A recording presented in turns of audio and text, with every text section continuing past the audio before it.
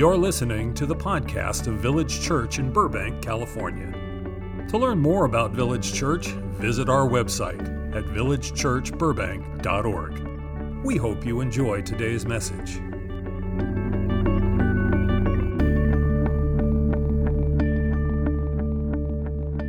The New Orleans Saints right now are playing the Green Bay Packers. And some of you may have noticed some belligerent folks wearing Packers jerseys and Packers gear just to taunt me today. So if my sermon comes across a little angry today, you'll know why. In fact, I might just tack on an extra 30 minutes to the sermon. But I want to make a pact. We're not going to tell each other the score at the end. I don't want to know the score. If you tell me the score, I'm going to be very mad, okay? Ryan, it's just a game. I know, just leave me alone, okay? All right. So the title of my sermon today is The 1 Hour Workers. This painting that you're seeing on the screen, this is The Red Vineyard by Vincent van Gogh, painted in 1881. I love Van Gogh, and I love to work him into my sermon, so there you go. This gospel reading that I'm preaching out of, it comes to us out of the Revised Common Lectionary, as I've explained to you. The way that the lectionary works is there's a 3-year cycle of readings from the Gospels. Matthew, Mark, Luke, and John, all of these passages are they're divided into, on a weekly basis, over 3 years, and it's a cycle. And about half the year or so, I like to preach out of that gospel reading of the week when we're not doing other things, other series and other topics. And so that's what we're doing right now. And the year or the season that we're in of this lectionary cycle, it just so happens that we're into the parables, some of the parables. We're in a parable season of the lectionary. So that actually started last week. We talked about a parable last week, and over the next month or two, a couple months, we'll be coming across parables. And I want to say a word about parables just before I get into this particular one. You need to know parables are not illustrations. That's how a lot of times people think of it, that, okay, Jesus is giving us an illustration. That's not really what a parable is. It's not merely an illustration. If we think that way, it'll actually take you down the wrong path. Parables, the way Jesus used parables is they are short stories that trick you into seeing the world from a different point of view. So there's a devious aspect to parables. They're tricking you to see something from a different perspective. And the way they accomplish it is they do it over time. Parables gradually reveal truths to you so that you can see, but you see it slowly in a way that you can receive it. I'll say it this way. Jesus often taught using parables so that people wouldn't see the truths of God's kingdom too quickly. Because the truths of the kingdom of God are so radical, so subversive, that if it hits us too squarely, we freak out. And we're instinctively prone to reject it. And as Emily Dickinson once wrote in one of her poems, she said, "Tell all the truth, but tell it slant. The truth must dazzle gradually, or every man be blind." And that's what Jesus is doing in parables. He's giving us truths, but he's doing it in a way that these truths sneak up on you so that they dazzle us gradually. Otherwise, if it just comes upon us too quickly, we go blind and we can't see anymore. We stop seeing. We're not able to see. Well, this parable that we're going to look at today, it's one that people are not too familiar with. It's not very popular, and that's because we don't like it. There are plenty of other parables that we think we like. We like the parable of the prodigal son, for example. But nobody likes this one, and I'm serious. Nobody likes it. We avoid it. So let's dig in. Matthew chapter 20. verses 1 through 16. We'll read it together. Matthew 20, verse 1. Jesus says, now remember what he's talking about here. He tells you in the first 4 words, the kingdom of heaven is like a landowner who went out early in the morning to hire workers for his vineyard. After he agreed with the workers to pay them a denarius, he sent them into his vineyard. Then he went out around 9 in the morning and saw others standing around the marketplace doing nothing. He said to them, you also go into the vineyard, and I'll pay you whatever is right. And they went. Again around noon, and then at 3 in the afternoon, he did the same thing. Around 5 in the afternoon, he went and found others standing around, and he said to them, why are you just standing around here doing nothing all day long? Because nobody has hired us, they replied. He responded, you also go into the vineyard. When evening came, the owner of the vineyard said to his manager, call the workers and give them their wages, beginning with the last ones hired and moving on finally to the first. When those who were hired at 5 in the afternoon came, each one received a denarius. Now when those hired first came, they thought they would receive more, but each of them also received a denarius. When they received it, they grumbled against the landowner. These who were hired last worked 1 hour, and they received the same pay as we did, even though we had to work the whole day in the hot sun.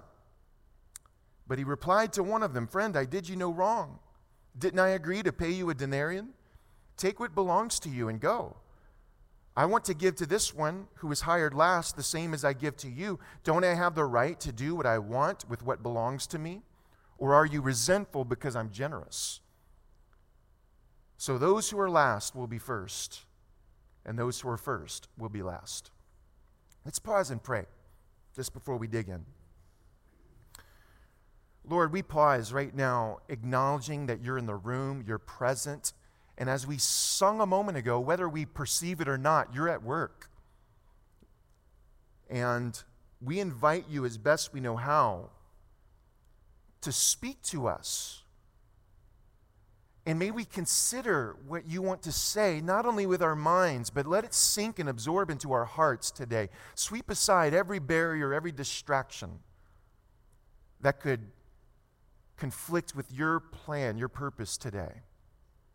And may your kingdom be established in our midst for your glory in Jesus' name. Amen. Let's step into this story. There's a guy who owns a vineyard. He lives up there in Sonoma Valley. He's got a vineyard. Let's give him a name. We're going to call him Jack. Jack, the vineyard owner, living in Sonoma Valley up there in the Bay Area. And so Jack's got this vineyard, but what he needs is some workers. So early one morning, we don't know really what time, maybe 6 o'clock or so, let's say, around daybreak, Jack goes into the nearby town of Sonoma, and he's looking for some workers, and he finds some day laborers standing there on a street corner. And he says, are you guys looking for work? They say, yes. And he says, well, how about this? I'll put you to work. I got a vineyard, and I'll be honest, it'll be low wages, but it'll be a full day's worth of work. And he said, if you'll work all day in my vineyard, at the end of the day, I'll give you a $100 bill, each one of you. Well, they need it. So they agree to it, and they climb into his pickup truck, and he takes them to the vineyard. They go to work. He comes back to the town a little bit later, at 9 o'clock or so, and he finds some more workers standing on the side of the road. He says, what's up? And they say, well, nobody's hired us. We're standing here waiting for someone to offer us work. And he says, well, you can go and work in my vineyard. And I tell you what, if you'll work all day, at the end of the day, I'll pay you whatever's right. So they go. He comes back into the town at noon and also at 3 p.m. and the same thing. He says, hey, you're looking for work? Yes, we're looking for work. Go work in my vineyard. I'll pay you what's right at the end of the day. And then finally, he comes back at 5 p.m. Now, the day's almost over with. But he goes and he finds more people standing there. And he says, why are you standing here not doing anything? They say, because nobody's hired us. We've been standing here all day waiting for work. Nobody's come. So he says, I'll tell you what, go work in my vineyard. So they do. Well, quitting time is at 6 o'clock, so they end up only working 1 hour. But at 6 o'clock at the end of the day, the vineyard owner, Jack, he calls his foreman over and he says, all right, it's time to pay all these people. These are day laborers. We pay them at the end of every day.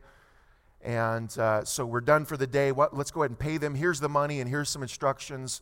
I want you to go ahead and pay these people. Start with the group that was hired last and then work your way backward to the first group. So the foreman calls over these 1-hour workers. These guys haven't even broken a sweat. But he calls them over, and to each one of them, he gives them a $100 bill. Then he calls the group that was hired at 3 p.m., gives each one of them a $100 bill. He calls the group that was hired at noon, gives them a $100 bill. He calls the group hired at 9 a.m., gives each of them a $100 bill. Finally, he calls over the first group who have been working all day long. They've been working 12 hours, full day. And they're thinking, surely he's going to pay us more than all these other folks. We've been working all day in the hot sun, so he's about to hook us up. And yet, to each one of these 12-hour workers, he gives them a $100 bill. And they say, dang. Although they don't say dang because they're not in church and they're not happy. And you know what they do? They protest. They say, this is not fair. This is not fair. We've been working 12 hours, bearing the burden of the day, working in this scorching hot sun, and these Johnny-come-latelys start working at 5 p.m. They work 1 hour, don't even have a bead of sweat, and you pay them just as much as you've paid us. You've made them equal to us. And Jack, the vineyard owner, steps in and he says, friends, I've done you no wrong. We made an agreement at the beginning. I told you, if you'll work a full day, I'll pay you a full day's wage. That's what I've done. I've not treated you unjustly. I've given you what's yours. Take what belongs to you and go. He says, is it not my right to do what I want with my own money? Or are you offended by my generosity? And Jesus finishes the parable with this one-sentence commentary. He says, the first will be last, and the last will be first. And there you have it. I'm just telling you the truth. People do not like this parable. Nobody ever says, this is one of my favorite parables. Nobody. We hate it. People love the parable of the prodigal son, even though it's actually the same point. But nobody makes movies about this one. We avoid it. We don't like it. Well, let me start today. Let's look first at the historical context of that day and age, and let's look at what Jesus was addressing immediately in his time. We'll not stop there, but we're going to start there. In first century Israel, during the time of Jesus,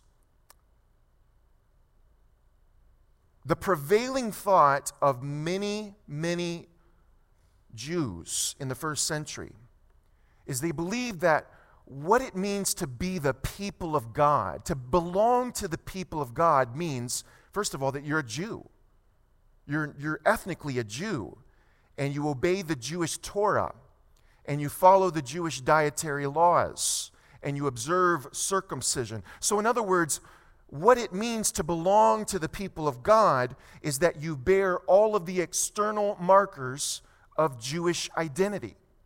And if Gentiles want to become part of the people of God, let them become like us, let them become a Jew. That was the prevailing thought. I'm not saying it was right. I'm just saying that's how many, many people thought at that time.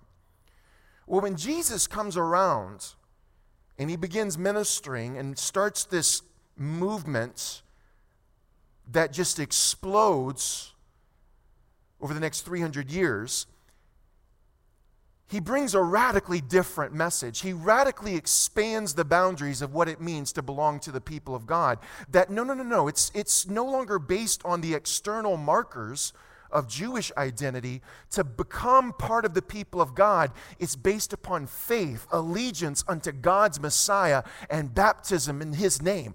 That's what it means to be part of the people of God. So that even Gentiles, as Gentiles, can get in on this thing. Well, at the time, ethnic Israel wasn't so keen on this. And they reacted very strongly. I mean, you see as you continue later on in the book of Acts, you'll read about this controversy that takes place in the early days of the church. Because many of these folks were saying, wait a second, man, we Jews have been bearing the burden of monotheism for 2,000 years. We've been carrying the torch of the living God, Yahweh. And now you're telling us that these Johnny-come-lately, pork-chop-eating Gentiles can get in on this thing just like that? I mean, last week they were worshiping Zeus. Now they get baptized, confess Christ as Lord, and now you're saying they're equal to us? Yeah, actually, that's how this thing works. Now notice, Jesus doesn't say all of that explicitly in this parable. He's planting seeds that will later on find their full fruition in the ministry of the apostles. He is laying some groundwork here in the form of a parable so that people will eventually be tricked into seeing it differently. But he's saying it in parable, laying the groundwork for what his apostles will deal with explicitly later on. For example, when the apostle Paul writes the book of Romans or Galatians and elsewhere, Paul is saying this stuff outright and explicitly, and yet everything Paul's doing finds its origin, finds its seed in parables like this one. So in other words, we need to learn how to read Paul through the lens of the Gospels. This is one huge reason why, rather than reading the Gospels through the lens of Paul, which causes all kinds of problems, but that's for another sermon. Well, that's the original context of this passage, this parable, and even though that's not our context, we still struggle with this. Like, how many of you, just be honest, don't even raise your hand, because I already know the answer, but your initial sympathies when you hear this, it lies with those 12-hour workers who worked all day long and they were paid just as much as the 1-hour workers. Like, there's something about it, instinctively, we don't like it, we're offended by it, it just doesn't seem right. We side with them, the first group. But there are several perspectives to this story. Yes, there's the perspective of the 12-hour workers. There's also the perspective of the workers who worked in between. Then there's the perspective of the last hour workers, the 1-hour workers. Then finally, there's the perspective of the vineyard owner himself. There are multiple perspectives within this story, but for whatever reason, without thinking about it, what's the word? We gravitate, there it is. If I wait long enough, we gravitate to the first group and we see the story from their perspective.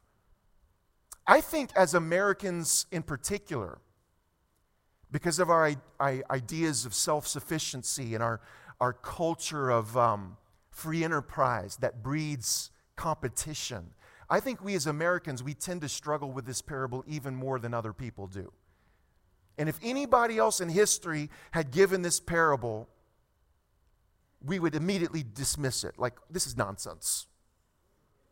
Like if Plato or Aristotle or Aquinas or Augustine or Abraham Lincoln would have given this parable, we would say, man, that Abraham Lincoln, he was a fine fellow. Who doesn't like Abraham Lincoln? But he sure missed it on that one.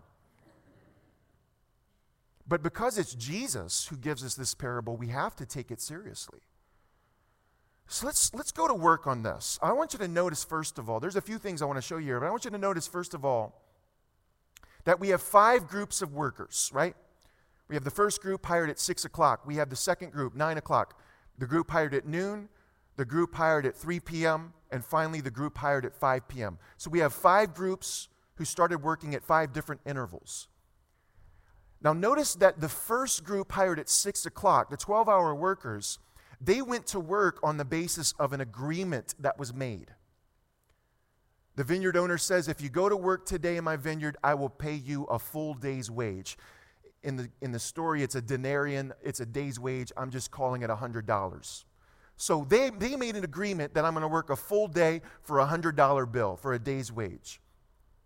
The next wave of workers who started working at 9 a.m., noon, and 3 p.m., they did not have an agreement in place. They simply receive a promise. The vineyard owner says, go to work in my vineyard. At the end of the day, I'll pay you whatever's right.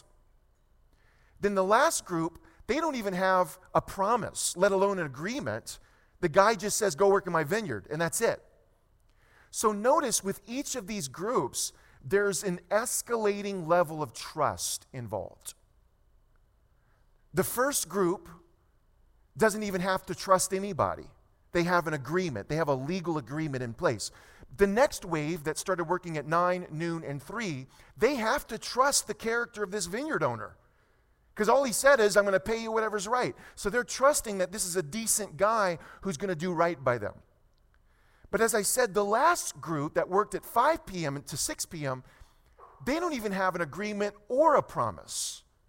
So there's an increasing level of trust. And notice, as the level of trust increases, there's an increased level of generosity experienced. In other words, when it comes to how we relate with God, the more we move towards trust and the more we move away from legalities, the closer we're getting to the way things actually work in the kingdom of heaven. But we still haven't gotten to the heart of this story yet. Yes, all of this is true. Yes, there's this issue of Jews and Gentiles. Yes, there's this thing about increasing trust and all of that. That's all there, but we still haven't gotten to the heart of the story. And the first thing that we need to realize is that it's what Jesus says insistently, that nobody was treated unjustly in this story. That's what we initially kick up against. Man, this is not fair. You shouldn't pay these guys the same amount as these guys. We want to say it's unjust, but in reality, nobody's been treated unjustly. No one. The first group agreed to be paid a day's wage for a day's work. That's exactly what they've received. There's nothing unjust about that.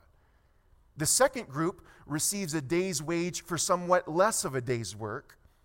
The last group, the 1-hour workers, they receive a day's wage for 1 hour's work. So the first group gets what they earned. They get what they deserved. Everybody else gets more than what they deserve, but nobody was treated unjustly. In fact, you can say it like this. The only person in this parable who may have been treated unjustly was the vineyard owner himself, who ends up paying a bunch of people more money than what they actually earned. If anybody's being taken advantage of or being ripped off, it's the vineyard owner by his own choice. But why would he do this? Why would the vineyard owner choose to pay people more than what they actually earned? Is he just being generous for the sake of generosity? No. And this is just stick with me here because I'm going to take you somewhere. This is what you need to get. This is the key. Those who worked only 1 hour, they didn't earn a day's wage, but they needed that day's wage. These are day laborers. They work 1 day at a time, hand to mouth, as we might say. And so, yeah, they didn't earn that full day's wage, but that does not mean they didn't need it. They needed what they were unable to earn. And the vineyard owner, he was more interested in giving people what they need than paying people what they deserve. And he was willing to do so out of his own generosity. And Jesus says, that's what the kingdom of heaven is like. The silence is so thick in here, you can cut it with a knife. I will say it again, by request. The vineyard owner was more interested in giving people what they need than paying people what they deserve. And he was willing to do so at his own expense. When God's will gets done on earth, it's not people getting what they deserve, it's people getting what they need. And when that happens because of somebody else's generosity, Jesus says, oh, that's like the kingdom of heaven. When people get not what they deserve, but what they need based on someone's generosity, he says, oh, that's like the way God would run things if God were in charge. And if God were running things, people would get not what they deserve, but they would get what they need based upon somebody's free will generosity. When the generosity of God makes the undeserving equal with the deserving, that's the kingdom of God come to earth. Or there's actually another word for that. There's another word for it when people who are undeserving are made equal with the so-called deserving based on somebody's generosity. There's another word for that. It's the word grace. That's what it is. Now, why is it that our instinct, our initial reaction to the story is that something's happening that's just unjust? Something's happening that's just not fair. Why is that? And I want you to know, first of all, it's pretty much universal. Like if you're sitting here pondering all of this and you're reflecting, you're like, man, I don't know. These 12-hour workers just weren't done right. It just doesn't seem right that they were paid just as much as these 1-hour workers. I want you to know you're pretty much in the same boat as everybody. But it's very telling. It's very revealing of something. First of all, let's ask ourselves this. Do we begrudge generosity? That's Jack, the vineyard owner's defense when they begin to protest. He says, wait a moment, friends, I've done you no wrong. We agreed that I would pay you a day's wage for a day's work. That's exactly what you've received. I've given you what belongs to you. Be happy and take what you've earned and go. And as they walk away, he says, or do you begrudge my generosity? Are you resentful of my generous heart? In other words, do you so view the world through the lens of competition that even though you've gotten what you've earned, when I choose to be generous to somebody and give them what they need out of my own generosity, you hate it? Is that what's happening here? Think about this. What would make this first group of workers, what would make them happy?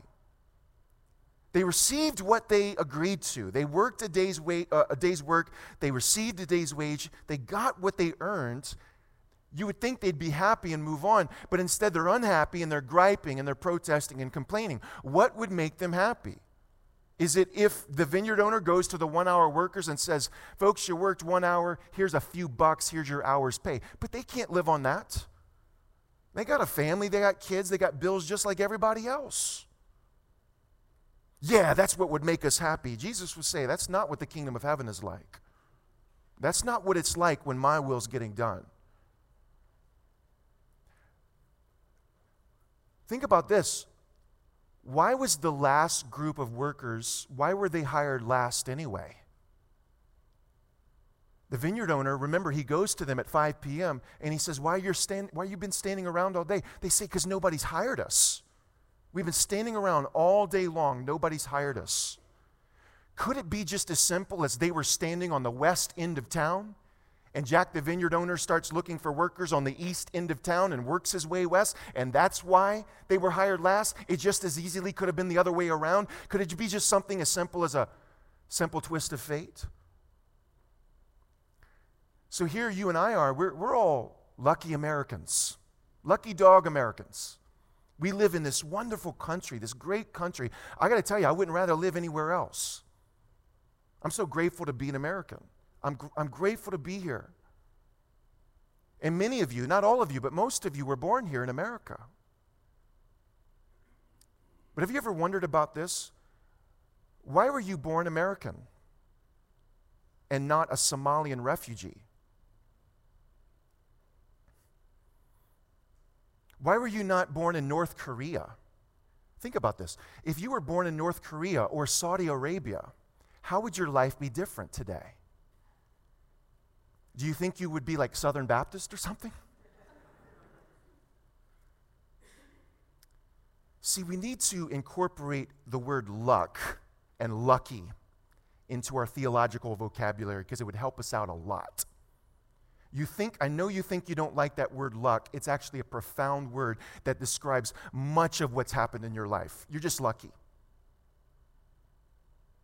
There's no indication in this parable that the first group of workers did anything to deserve being hired first. They were just in the right place at the right time. And there's nothing in this parable that suggests that the 1-hour workers did anything to be hired last so that they would be in a position where they could earn the least amount of money. They were in the wrong place at the wrong time. But thank God there's somebody in this parable, the vineyard owner, who's got a kingdom perspective and says, out of my own generosity, I'm going to give these people what they need rather than paying them what they deserve. Out of my own generosity. Jesus says, that's what the kingdom of heaven is like. So here's the question. Is life a game to be interpreted through the lens of competition, like Cain thought? Or is life a gift to be interpreted through the lens of love, like Jesus taught? How we react to this parable reveals the lens through which we look at life. Viewed through the lens of competition, this story looks unjust. But viewed through the lens of love, this story is beautiful. Let's say it this way. If you fear that someone less deserving will be made equal to you based on their need and God's love, you are still living outside the kingdom of heaven. Why? Because you're not carrying out the values of our heavenly King who rules and reigns right now. And Jesus wants to come and he wants to put his arms around you and he wants to tell you, no, my friend, we're all in this together. And you are your brother's keeper. And with me, I'm going to help you. You're going to learn how to love the Lord your God with all your heart, soul, mind, and strength. And you're going to learn to love those 1-hour workers who through no fault of their own were hired last, just as you love yourself. So what do we do? What do we do with this? I've taken you down this road. I know you're thinking. I can see it. You're processing. That's good. It's messing with you a little bit. It's supposed to. It's a parable. But what do we do? I want to give you a couple things and we'll be done. First thing I'm going to tell you, though, is this. Don't try too hard to be first. Jesus twice brackets this parable saying, many who are first will be last, and many who are last will be first. He's saying that there's something wrong with this drive to be number one. We got to be first. So Ryan, are you saying that we should try really hard to be last? No, you're still playing the game. You're still trying to be first. Learn to view the world through the lens of love instead of competition. Now, let me take a little bit of pressure off of you. I just want you to know this is going to take the rest of our lives to get comfortable with. And by the way, I am fully implicated in this. I am not doing any better at this than any of you. Because just like you, I have been raised and schooled in a culture formed by consumeristic competition, where I see through that lens. None of us can help that. Because we live here, we're formed by that lens of competition. And I'm just as implicated as you are. I'm just simply saying, in the end, it's the wrong lens. It's Cain's lens. One last thing before we come to the table for communion. Why do we automatically identify with the first group of workers? Is it not at all possible that we're actually the 1-hour workers? Why isn't there this instinct within us to say, you know what, that 1-hour worker, I'm totally that guy. Man, life and God and everything has been so good to me. I only worked like 1 hour, and yet God has been so good to me. I think we're off on the wrong foot the moment we cast ourselves as the most deserving. Why can't we just think to ourselves, you know what, if you only knew how little I deserve, and yet God has given me a full measure of His grace. I haven't earned it. I don't deserve it. But God has poured out His grace without measure upon my life. Oh, Ryan, I never thought of it that way. I know. That's what I'm here for. Stand with me. Thank you for listening to today's message. To learn more about Village Church, visit our website at villagechurchburbank.org.